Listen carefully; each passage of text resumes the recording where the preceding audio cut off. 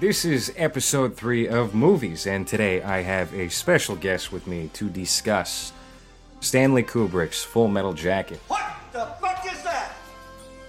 What is that, Private Pile? Sir, jelly donuts, sir! A jelly donut? Sir, yes, sir! How did it get here? Sir, I took it from the mess hall, sir! We have the Critical Unbeliever, I would describe you as a comedian from the YouTube. Would you say that's accurate? That's the first time anybody's ever called me a comedian. I appreciate it. It means he thinks I'm funny. You've done comedy. You have a new comedy video out that's kind of critical of, the Bobby Burns. Yeah. Who definitely... Yeah, you were in it. I did make an appearance in it, a brief appearance. Comedy's kind of it's in a weird spot right now, with the whole post-comedy thing, and but also I feel like stand-up comedy is dying. Like it feels like a 1920s form of art, something like vaudeville. I don't think it's long for this world. I've called it for a long time corporate comedy, right? Comedy that corporations know they can make money on isn't necessarily the funniest stuff. Before Dave Chappelle had a running series on Comedy Central, the dude's edgiest jokes were hilarious. And now that he has his solo shows, it's again funnier than any of his older material, I would say. And it's really this corporate comedy. Comedy Central's done a lot to help create this climate, and it's bad. I do consider myself somebody who tries to be a funny person regularly. And to see the restrictions that kind of get put on people in order to break into the mainstream really was a $1 Million Extreme ousting from Adult Swim for 1,000 million reasons that just blew my mind at that. That's when I was like, we're done here. That, and then we got the Roseanne cancellation immediately. Norm Macdonald's in trouble now, and I'm surprised. I was actually shocked that Netflix did not pull his show as a result of simply being a bit sympathetic toward Roseanne and Louis C.K. for imploding their careers, or at least seemingly imploding their careers. For sure. Do you think that we're going to rebound out of this? Because it's got to go somewhere, right? I mean, is it just continually downhill from here, or are we going to see people somehow get back on an upward trajectory where this is a viable medium in some form, whether that might be stand-up or podcasting or just making videos? I think what we need is something tantamount to Monty Python's Flying Circus or the Monty Python early films, something that is 100% different from what everybody else is doing, with the intention of drawing you away from them. There's a lot of that actually, that's great, because there actually is something out there. It's called Nanette. I don't know if you've seen this Nanette. Yeah. It's truly unlike anything else I've seen before. I'll tell you that. That cannot be our future. But I think we need something that isn't just the Tim and Eric ripoffs like me, or the hey guys, I'm Louis C.K. 2.0, a little cleaner. I'm not going to trap you in my bedroom and jack off in front of you. Like we don't need that. We need something that legitimately nukes comedy the way it is for the better, rather than taking it and shaping it into something different. I don't know if we're going to wind up getting that. I would love to think so, but really, all of the recent comedy, especially, I feel like is just an evolution of something earlier. Definitely with stand-up, definitely with visual comedy, whether that be films. Really, do they even make comedy movies anymore? When was the last real comedy movie that came out in theaters? Yeah, I couldn't tell you. Was it Girls' Night with Scarlett Johansson in the Broad City? Oh my God. I don't know why that movie came to mind, but I can't think of any comedy film that really came out this year. I'm so out of the loop. What came to my head was the first Horrible Bosses film. Oh, God. And that's from like 2012 that was or something. 15 years ago. Jesus. Man, comedy films have just not been doing it for me for a while. What do they get? They're going to cast Dax Shepard in it, and they're going to be like, just riff for a little while. Or who's the blonde-haired guy that just got in trouble for being a pervert from the not the IT Club, from that HBO show about the IT guys. Silicon Valley. Jeez. Yeah, Are you him. talking about T.J. Miller? T.J. Miller. I feel like T.J. Miller, Dax Shepard, those guys are perfect representations for the state of comedy right now. God, Shit. T.J. Miller, he did everything wrong. That guy, he was in the like. I don't know if you saw. No, this is not a political show. Maybe I'll cut this part. But he did an interview where he's talking about how he was scolding all of his co-stars on Silicon Valley for not contributing enough to the Hillary Clinton campaign. So that happens. He quits Silicon Valley because he's got the Emoji Movie. He's about to be a big star. He's a voice actor in the Emoji Movie. And then that movie kind of bombs, right? And then he goes on a drunken bender. He's got these accusations hurled at him, and he calls in a bomb threat while he's on a train.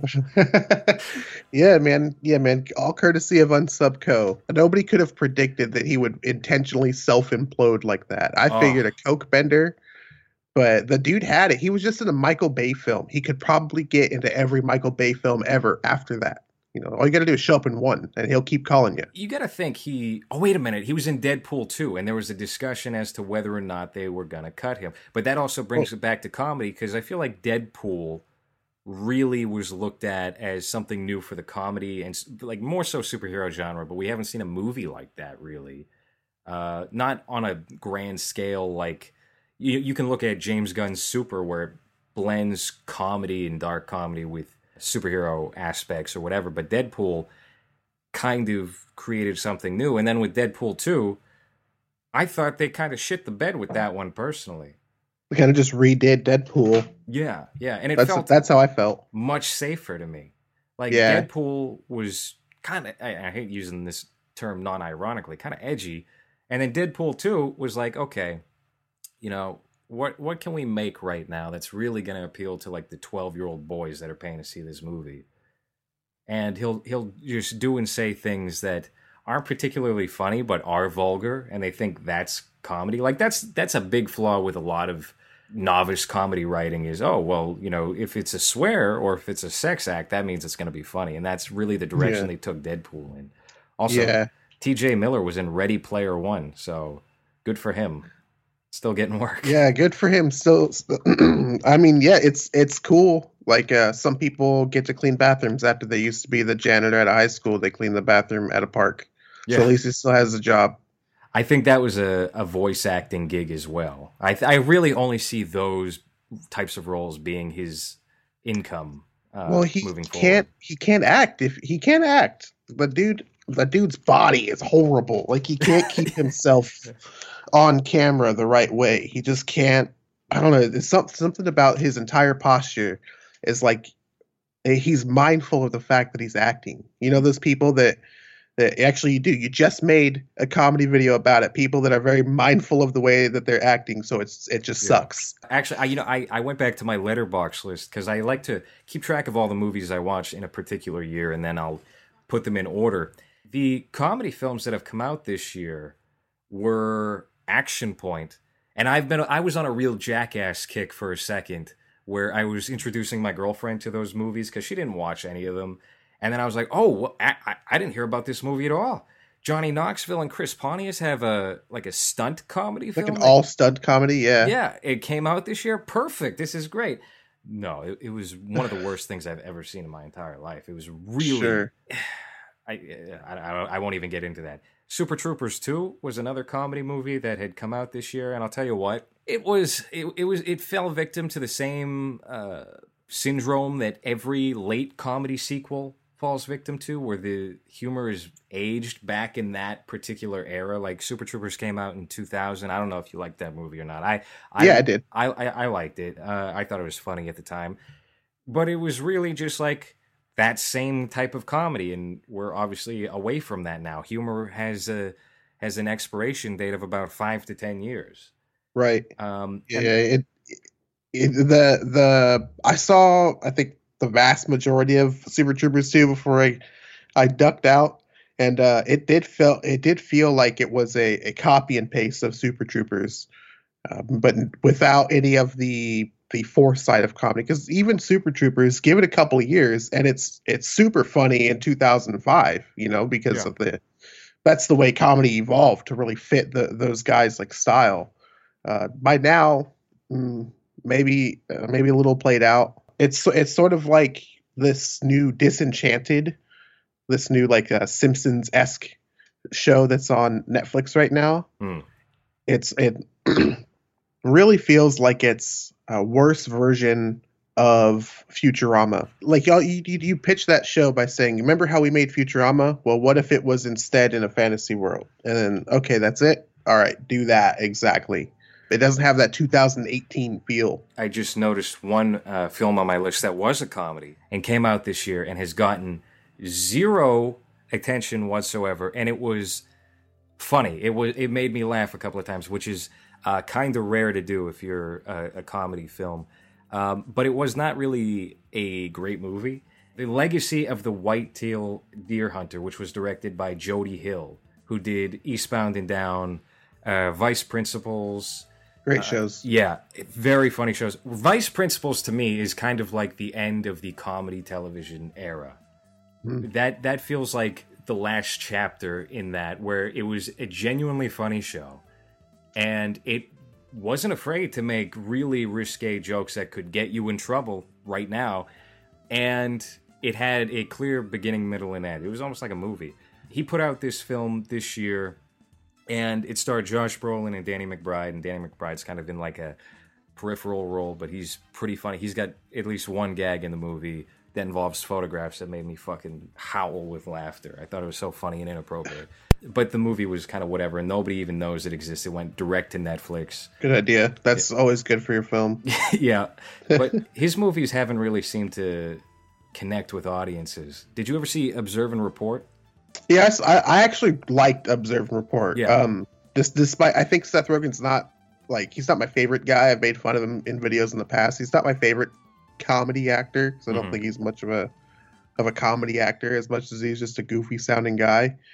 But I really actually liked that role for him, and I liked the way that film was filmed, right? It had for a comedy, it was significantly more cinematic than a lot of comedies, right? Trying to play into this dude's psychosis. Yeah, it was like Taxi Driver mixed with Paul Blart.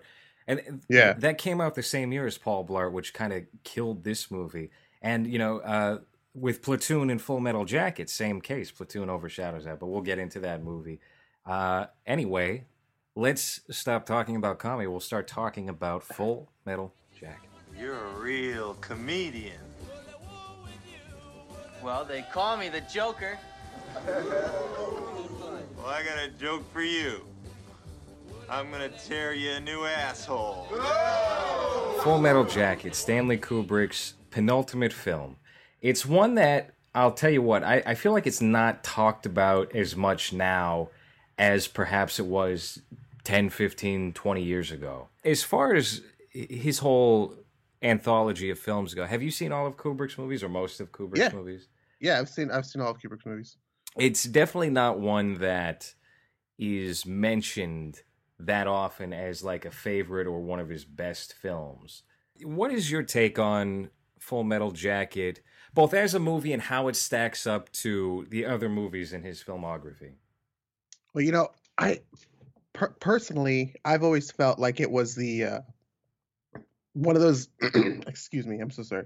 One of those films that appreciating it as a Stanley Kubrick film and appreciating it as a film would be like two different things. Yeah. You know, I think a lot of people come into it expecting the visual spectacle from maybe like 2001: A Space Odyssey, or something with blatant commentary like Dr. Strangelove. Yeah, Dr. Strangelove. Thank you. I was going to say Dr. Too Good.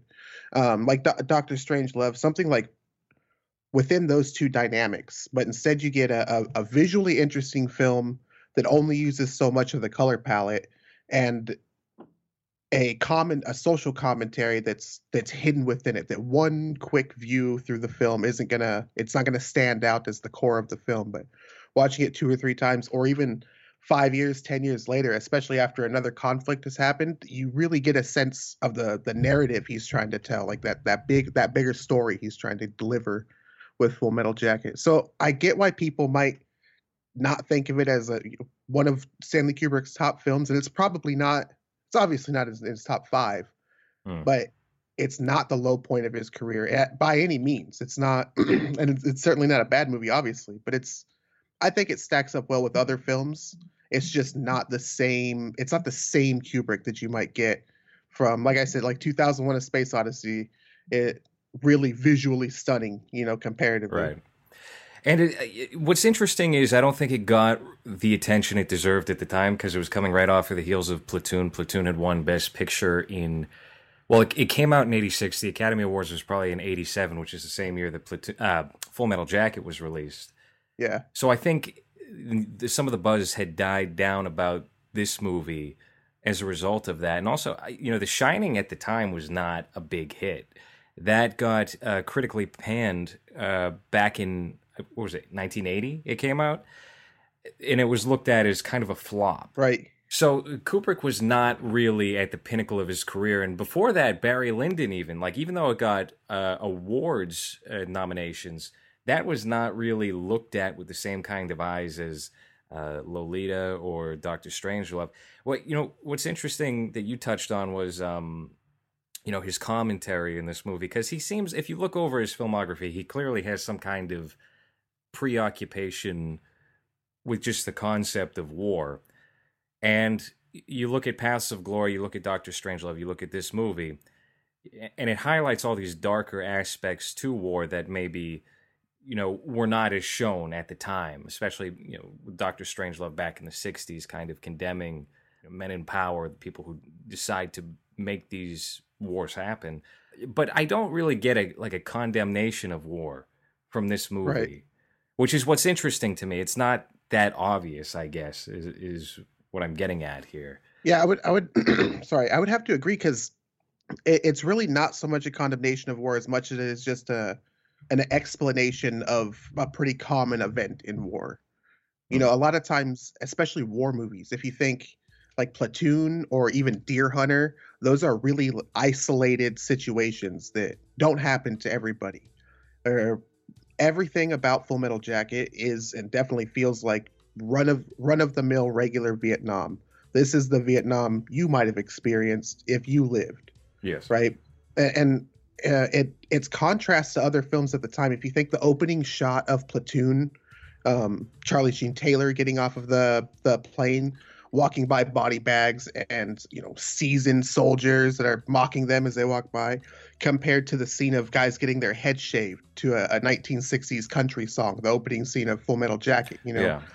It should tell you that the story he's trying to tell isn't, hey, things get blown up and people get hurt in war, but really the mental progress that goes from whoever you are when you show up. You show up, you're whoever you are, a nice guy from Minnesota, you end up being just another grunt walking around in Vietnam in front of burning buildings, having just shot somebody. Right. Like that, and that path is really more interesting of a narrative coming from Kubrick than it would have other people. You had mentioned leading up to this podcast that you were kind of looking into the background of the film and interviews with the stars Matthew Modine and Vincent D'Onofrio. And I had read, I didn't read, I listened to the audiobook of an app that was essentially a book that was, it was a memoir that Matthew Modine put out through an app.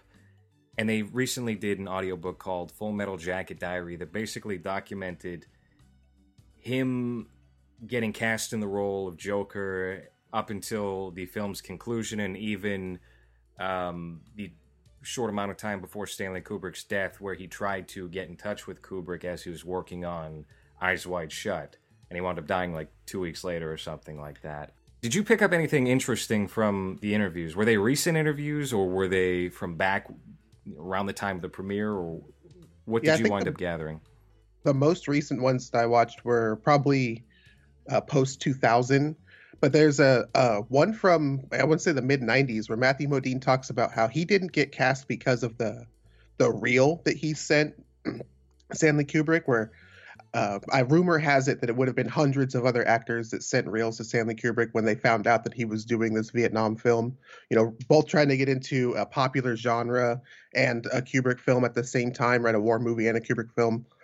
And I guess when he got Matthew Modine's real. He watched the whole thing and wasn't impressed by that, but was Mhm. specifically impressed by Matthew Modine just like hanging out afterwards, just kind of being himself. Because Yeah. his I guess on-screen performance at the time was supposed to be maybe a little bit more of a like dreamboat Hollywood 1980s sexy guy, Yeah. and that was his natural persona was the opposite of that. He came off a little bit more hardened than he acted, and that's what really drew Stanley Kubrick to it. And then Vincent D'Onofrio, he has a story of Kubrick saying, "No, I really like you because of his build and the way he could project his voice in certain situations," but he wanted him to put on some weight. So Oh, yeah. Vincent D'Onofrio put on 60 pounds and contacted Kubrick again, said, "Hey, I put on 60 pounds." And he said, "Well, you look big, but you look like you'd kick everybody's ass. I need you to look fat." So he put on another 20 pounds. Yeah. He said he finished somewhere close to 275, 280. That has now become Vincent D'Onofrio. He's just been like perpetually on again, off again fat. And he's back in a fat stage where he's playing Yeah. Kingpin on Daredevil. Kubrick's assistant was in that same interview with Modine and Vincent D'Onofrio at the same time, and he would say that he really thinks that particular request of Kubrick messed with D'Onofrio's physique permanently, Yeah. so that he's just forever a kind of a big dude because of it. Which to me, that's the most Kubrick thing I think ever, is to say like you really have to put your whole anatomy at risk to be in my film. What I was kind of interested in also was that D'Onofrio, I don't think, was an actor before. He was a Full Metal bouncer. Jacket. Yeah, and he was friends with Matthew Modine. That's how they became interlinked, and he wound up getting that role. Arlie Ermy plays the drill instructor in the film. Do you know the story about how he was brought in to kind of give lessons to the guy who was playing the drill instructor, and then eventually he was so good at what he was doing that he just wound up replacing the guy? Yeah. Arlie Emery actually says that he sought out the opportunity to replace that guy. He wanted that role. When he showed up, he started training these guys, and then was like, I want this role. I want to be the drill instructor. And originally it went to, God, you're gonna kill me for not remembering the guy. Who's on the Huey with them, and he's shooting the Vietnamese chicks and the guy in the chopper. Joker asked him, "How can you shoot women and children?" And he's like, "Easy, you just don't lead them so much." Yeah. That guy was actually supposed to be the drill instructor Interesting. originally, but Arlie Emery wanted it, and obviously being a vet, knowing exactly what drill instructors are like, exactly how a gunnery sergeant would act, just came in and did himself in his old job. And Kubrick really couldn't say no at that point. And that also kind of built his career. A lot of careers were built on this movie. I would say this is Matthew Modine's legitimate breakout role. What did he do? What did he do before that? Yeah, I think he literally was, as you described, just like that good-looking male actor that would be in, the teen cheesy films that came out before then. He did have like a modest career afterward, and he's kind of had more of a resurgence lately with Dark Knight Rises, Stranger Things Season 1, and a couple of other movies that have come out. Mm-hmm. Oh, he was in Sicario as well, the sequel, Sicario, Day of the Soldado. Before that, I think he was literally just in... I'm trying to remember if there were any like notable movies off the top of my head. No, Vision Quest, maybe? I'm looking. No, not really. He was in a couple of music videos for Madonna. But The Transporter 2, which, I don't know how that didn't win 1,000 awards. Oh, he was in Pacific Heights with Michael Keaton in 1990. Oh, yeah. And he spent a good portion of time in that show Weeds. This movie started production in 1985.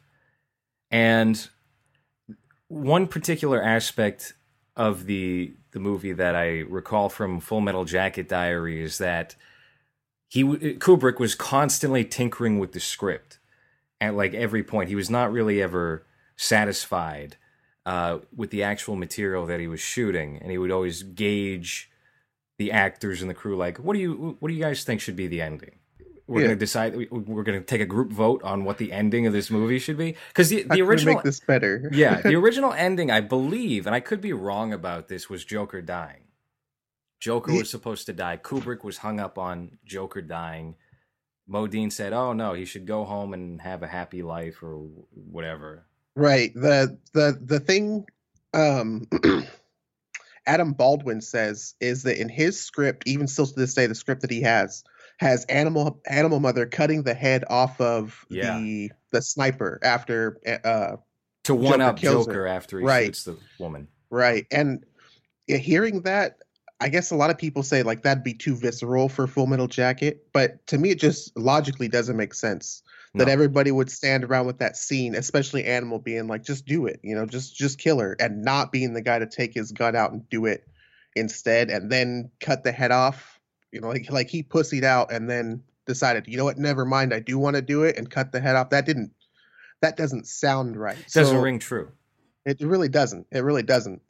I like the ending. I like obviously analyzing the ending in the future and being like it's foreshadowed in the center whenever Joker is sitting inside of Stars and Stripes and he's typing and his editor says, pick out a war story where it has a happy ending, only one person dies.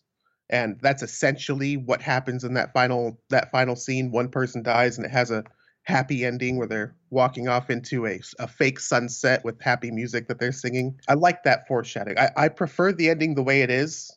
And I watched an interview with Jack Nicholson on the set of The Shining for, I guess it's a documentary from the behind the scenes of the making. Mm-hmm. And it's Stanley Kubrick and Jack Nicholson sitting, but the woman asks him something like, did you learn your lines from the script? And he says, I don't even read the scripts at this point.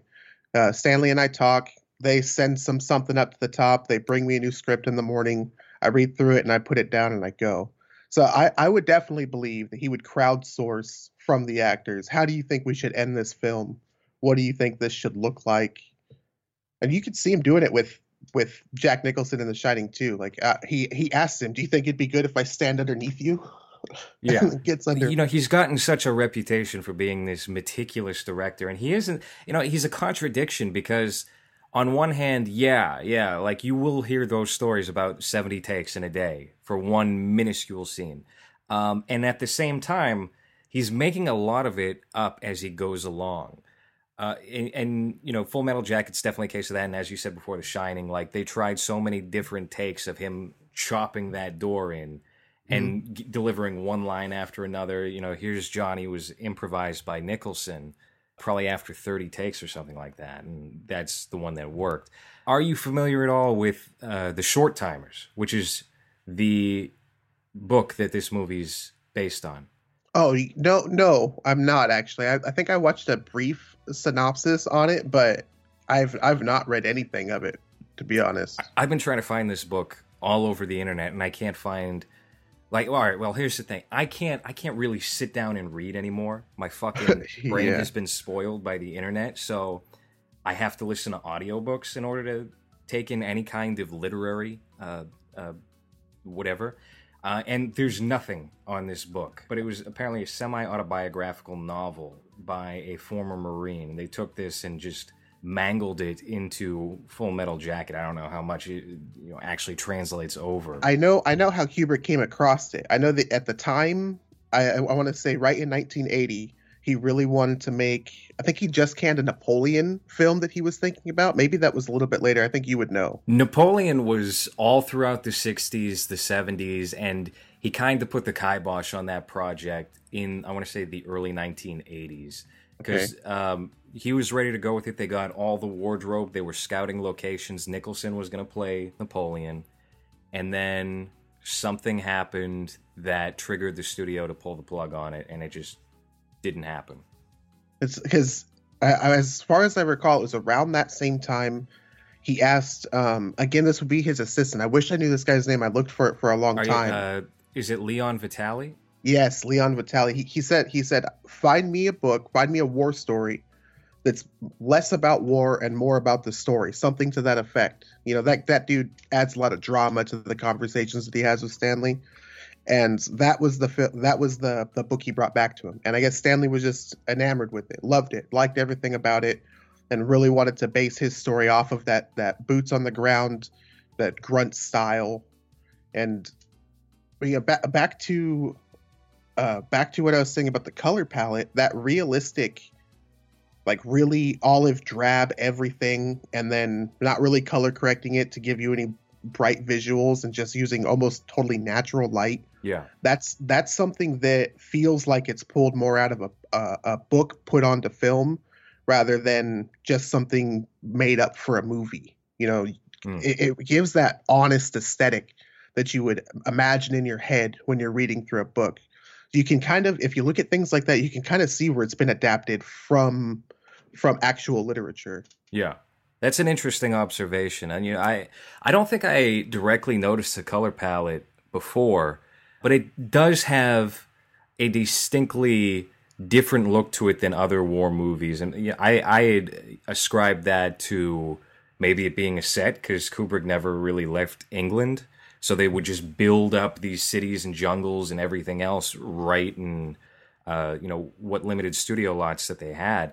But yeah, you think about like Platoon, and it's popping with color. It's taking advantage of the location. Absolutely. Even, Apocalypse Now. But yeah, this movie definitely has just kind of a straight drab look to it. It really sets the tone for the film.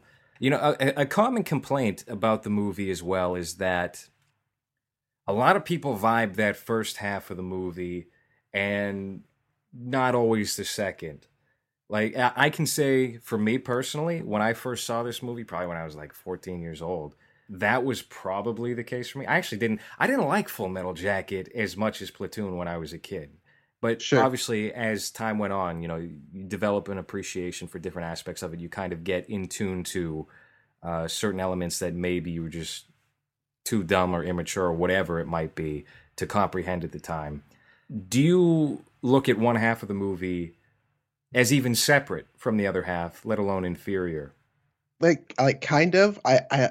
It's biased because of my current perspective of film and how much I enjoy Kubrick films in general, and actually the genre of Vietnam, to where for me it's not two films, because it's more of a film about one thing explained in two parts. Yeah. Right? If it's supposed to be about kind of the cliche about the duality of man type thing, or maybe the change from being innocent into being somebody with a lot of guilt and regret, that really it can't be explained in one linear story.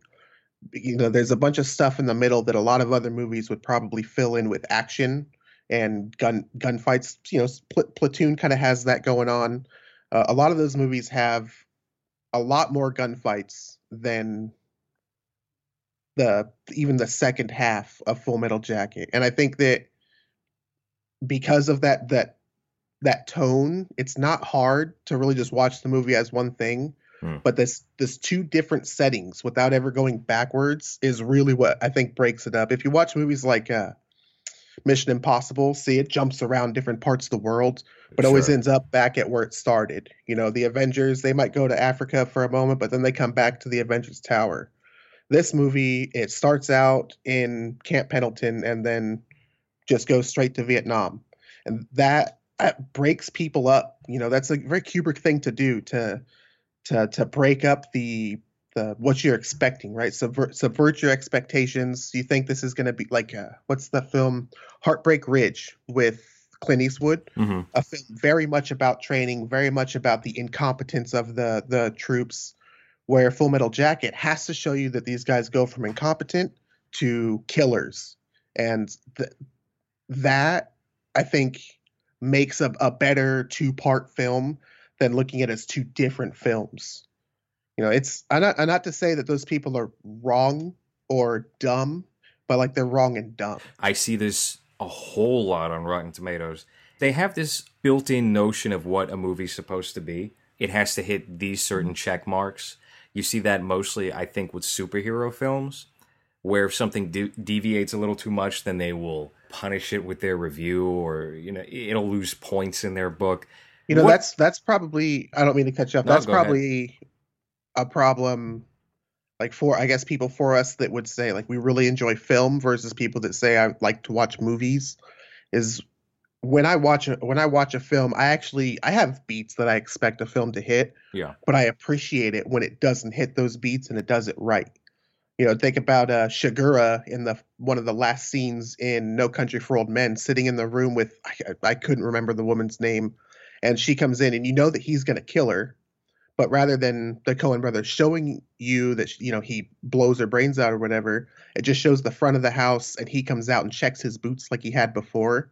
It's those types of like subverting my expectations that I appreciate almost more than somebody who can hit all the right beats perfectly. Yeah, like the whole movie of The Last Jedi, that subverted everyone's expectations. I think in the wrong way, though. Yeah, well. Yeah, I would be pretty annoyed if Shigura, killed that woman, came out, checked his boots, and then used the Force to fly back into a spaceship. That would have been pretty annoying. Maybe you should have a heart attack and die right at the end. I don't know. Fall off a rock. That's the end of the movie. I think a lot of it is the story, again, of the loss of innocence. And I think you could very well make a case that it's like a really strong anti-war film, because you take, especially with somebody like Joker, who shows up and is happy, and even in training where he supposedly just had a shit day getting his head shaved, and now everybody's getting yelled at, and he's still making jokes and cracking jokes, all the way up to these fake documentary scenes. You can see the guy slowly turning into this like hardened death machine, and I would assume that from that, Kubrick would want to be telling us not just like, hey, war is bad, because I think anybody could say that, but that the wars and the way that we perceive them, it aren't necessarily always filled with heroes. Right. So maybe you would say the U.S. won or lost Vietnam, but doesn't matter considering how many people lost who they were when they showed up to Vietnam. You think that young 14-year-old girl is a sniper by herself, 14, 15-year-old girl is a sniper by herself, holding off these hardened killers. That in itself is a narrative sort of about the war machine of America. Right. And that's kind of what happened in a lot of ways, is this small jungle country of practically no population did manage to hold off, the biggest military force in the world to some extent. And it gets explained so many times that these aren't the good guys. Just because you're watching a movie about the winning team or who you think is the good guys, they're not really the good guys. Yeah, they don't really set up any kind of narrative for the audience to follow, outside of, if you weren't an American citizen or you knew nothing at all about the Vietnam War and you just go into Full Metal Jacket, like there's no real incentive for them to be going after the people, the Vietnamese. But what he might be trying to communicate about war itself is perhaps a little grayer. Yeah, because I think if you look at movies like Platoon, right, it has these strong bits of Americana. If you look at, again, Deer Hunter, it kind of explains these guys maybe went through more than you might think of. These guys maybe had extra turmoils. That's the point of the 40-yard stare and all that stuff. I think maybe Kubrick intends for some films to have more than one narrative and more than one interpretation. That maybe you should come out of it with your own perspective of it. Maybe that's not wrong to say it's a boring war film, and maybe it's not wrong to say it's one of the most action-packed films you've ever seen. It just depends on how you want to define those terms within the Kubrick realm. I would say like there's a lot of suspense in that film. If I was to describe it as a suspense film, I wouldn't be very hard to take a few shots and show like, look at these guys creeping up on this sniper. Look at, let's say like 8 Ball being stuck in the mud while the sniper's shooting down on them. Yeah. Not to go off on a tangent, but this was actually one of the first films that I saw someone get shoot somewhere other than the chest or the head. Get shot somewhere other than the chest or the head. 8 Ball takes shots to the leg, gets his foot blown to pieces, and all of that stuff. When you talk about the narrative of a war film, a lot of times you show people getting shot in the chest and stuff. Not to show the gore, but to kind of paint somebody as the good guy, And this, when people take hits in different ways, and it's a little grosser, it subverts that intended like, oh, that's what this is about. This is a killer, brutal movie, And yeah, maybe it's intended to come away from it with more than one perspective. You're intended to come away from it with more than one perspective. One of the things I do love about it, just to get back on the set and the visual look of the whole film, is that unlike the other popular Vietnam War films or even unpopular Vietnam War films, it takes us out of the jungle and plants us like right in life for the Vietnamese. Urban Vietnam. Right. And it's got this grungier look to it as a result. You're seeing decaying buildings. You know, they're dealing with these prostitutes directly. They're just trying to live life in the slums, basically. And shit goes bad. It almost feels like The Hurt Locker, like a modern war film that would be set in Afghanistan or Iraq. So that's another thing that I kind of personally appreciate about the movie. Also, I looked it up. This movie, it has to be because of Platoon, was completely snubbed at the Academy Awards, aside from one nomination for screenplay. Yes, yeah. That was the only one. R. Lee Ermey picked up a Golden Globe, I believe, nomination. He didn't get a win for this movie, and that was the only nomination at the Golden Globes that year for this, which is crazy to me. Like, what the fuck was nominated in 1987 that they couldn't fit in Full Metal Jacket for Best Picture? You know, I think it would end up being the trend of war movies at the time. You think Vietnam War movies are always explosions and death. Maybe like Rambo First Blood 2, you know? Yeah. Stuff like that. Stuff like that is the Academy at the time really just voting on trends.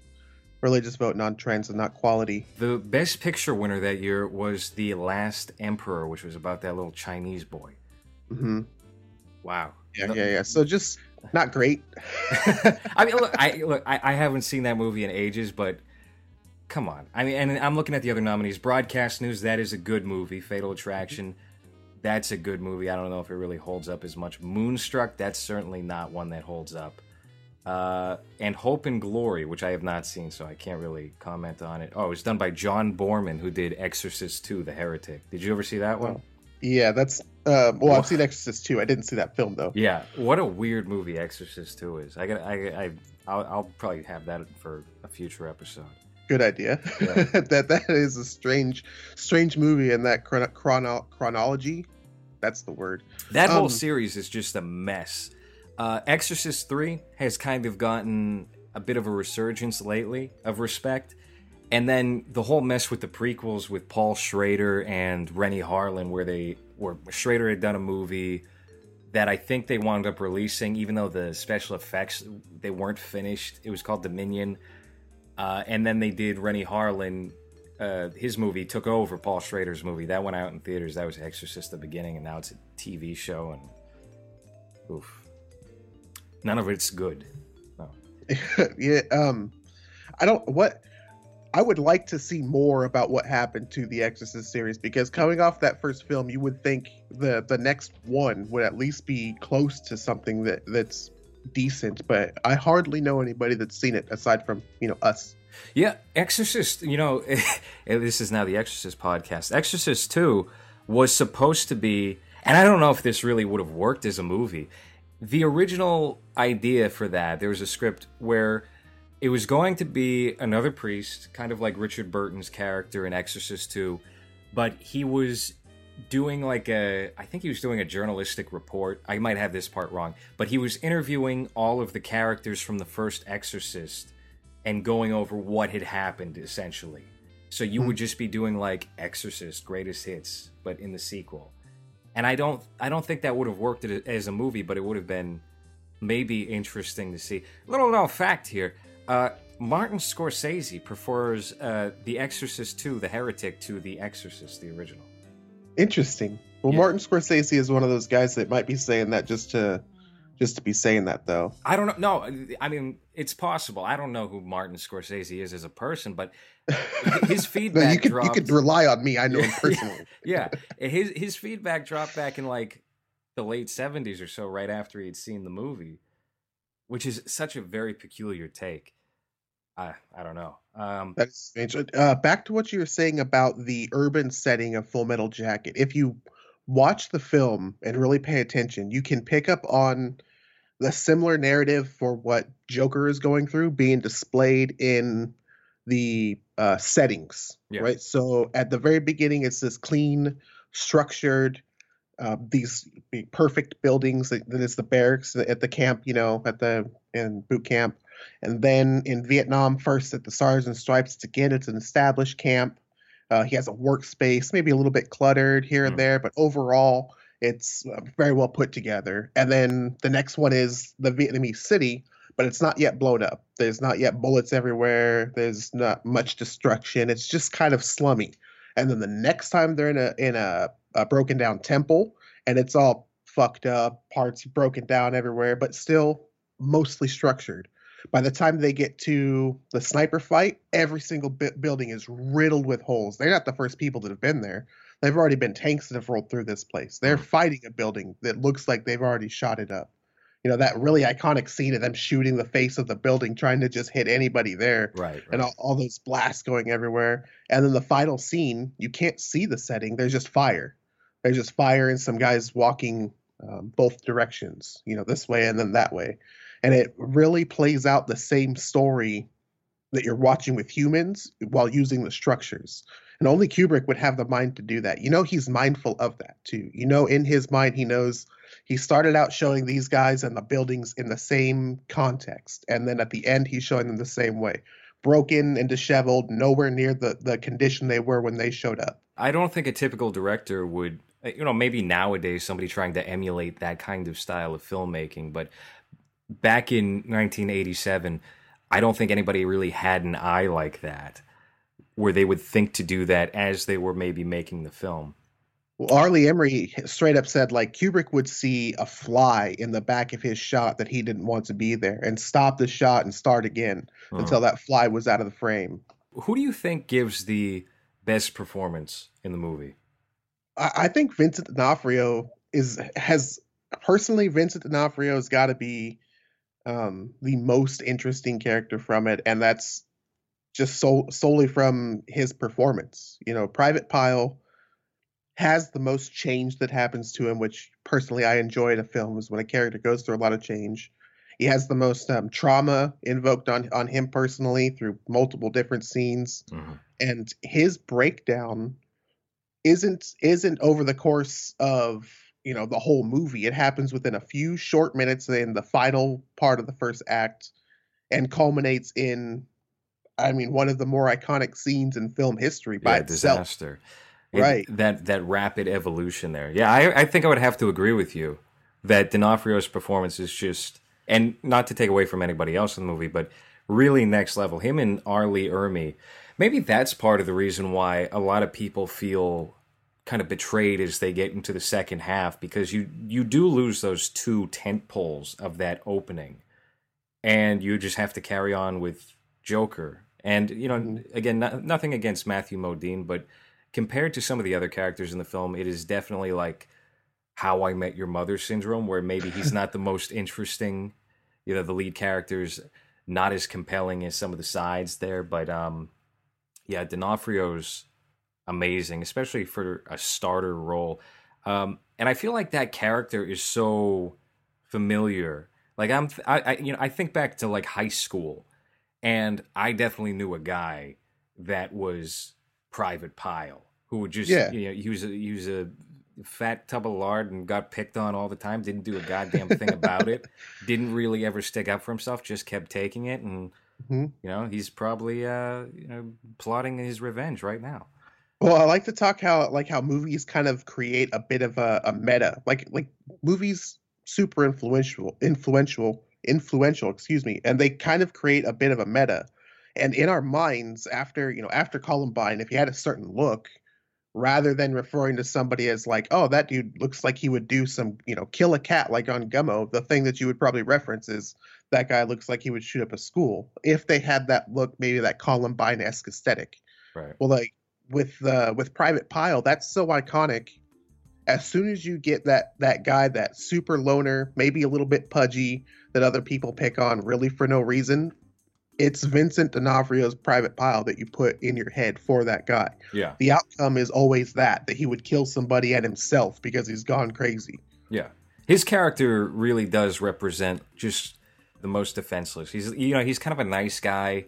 He's a character clearly a bit off, not necessarily in a bad way, but just really isn't used to taking care of himself. And that fucks up everybody. The others, like animals, they just sense the weakness and pounce on him, and everything goes wrong as a result. Well, and again, it's another one. This is one thing that I love about Kubrick is it's another time that he explains the whole story of the film with just one thing. So he's done it with the setting. He's done it with Joker. But now he takes just the character of Private Pile and takes him from the most innocent. I mean, the dude's Arlie Emery comes and punches him in the solar plex and then tells him to get on his knees and choke himself. And he kind of smiles when he goes to choke himself. Yeah, he's always he's got a dopey grin throughout like 3/4 of his time on screen. Yep. And then it never reaches that middle point where he just looks like he's blank stared like everybody else. It goes from dopey grin to extreme, this dude's about to snap 40-yard stare instantly, which is kind of what you expect to come out of the Lost Hog Squad at the end of the film. You imagine back on their way home, they're all pretty close to what Private Pile was back in the latrine that one time. Yeah. Where does this movie, I'll bring it back to the original question, where does this movie stack up for you as far as Kubrick's filmography? Would you say that this is one of his better films? And if not, then what trounces this? And the thing about him is he's only directed 12, 13 movies. Full Metal Jacket for me would probably be more bottom tier or low middle. Well, Kubrick being such a good director and having only so many films that each one is basically top tier for what they are, and not very many films are better than what he's done, but he puts out better films than what he's done. Yeah, it's not hard to maybe rank it a little bit lower. For me personally, I get a lot out of that film. Like I rank it pretty high. Definitely below 2001 or The Shining. Pretty much. Yeah, no, I don't disagree. I think you got it in a pretty good spot. Going through a list of Kubrick films in my mind, it's really good, better than a lot of other films. Absolutely. But within Kubrick's discography, it's not one of his greatest. Yeah, the trajectory that you seem to see with many directors who are active over a long period of time, I'm talking like 30 years, 40 years, is that gradually they get worse at what they're doing. They fall victim to their own cliches. I don't think that's the case with Kubrick. I think you could probably make an argument that he did maybe get weaker toward the end of his career, but I don't even know. I don't think I subscribe to that belief necessarily. I think Eyes Wide Shut is, even though he lost control of that movie because he died before it wrapped production properly, I would rank that probably a little bit higher than this one. And I think The Shining is obviously great. For me, his weakest movies are his earliest films. Something like Fear and Desire was his first proper movie, and that was kind of a mess. But even that's better than a lot of, if you rank that against any other director's early films, it's gonna outdo it. Yeah, I definitely think Paths of Glory, right, is better than Full Metal Jacket. I would personally put Paths of Glory as his best film. Really? Yeah. All right. Well, for me, I think 2001. But again, it's based on my perspective of what I think Kubrick's trying to say. Of course. I would say, inarguably, 2001 is probably, technically speaking, his best film and probably the best made film ever. Because you look at the effects in that movie and they're better than whatever Warner Brothers or Disney spent $600 million on this year, Mm-hmm.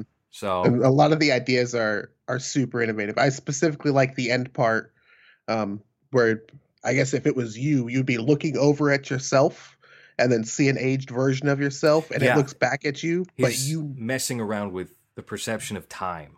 Yeah. I specifically like that part.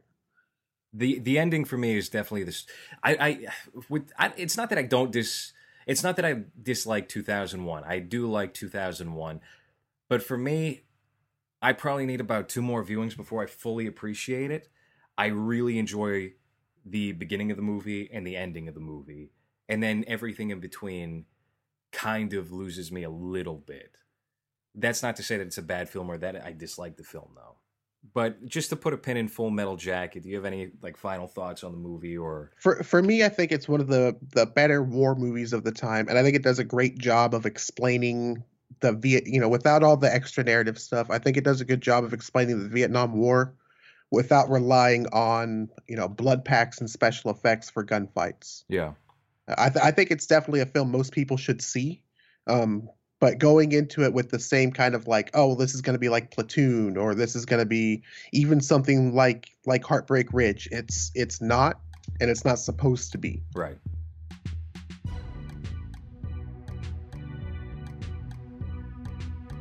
You can find me at Unbeliever Media channel on YouTube. That's a YouTube/Unbeliever Media. I just recently changed the entire channel. It's been a great conversation here. We've done kind of an extended episode. Thanks again for popping on, and we'll do another one of these soon, probably. Great. Thanks for having me.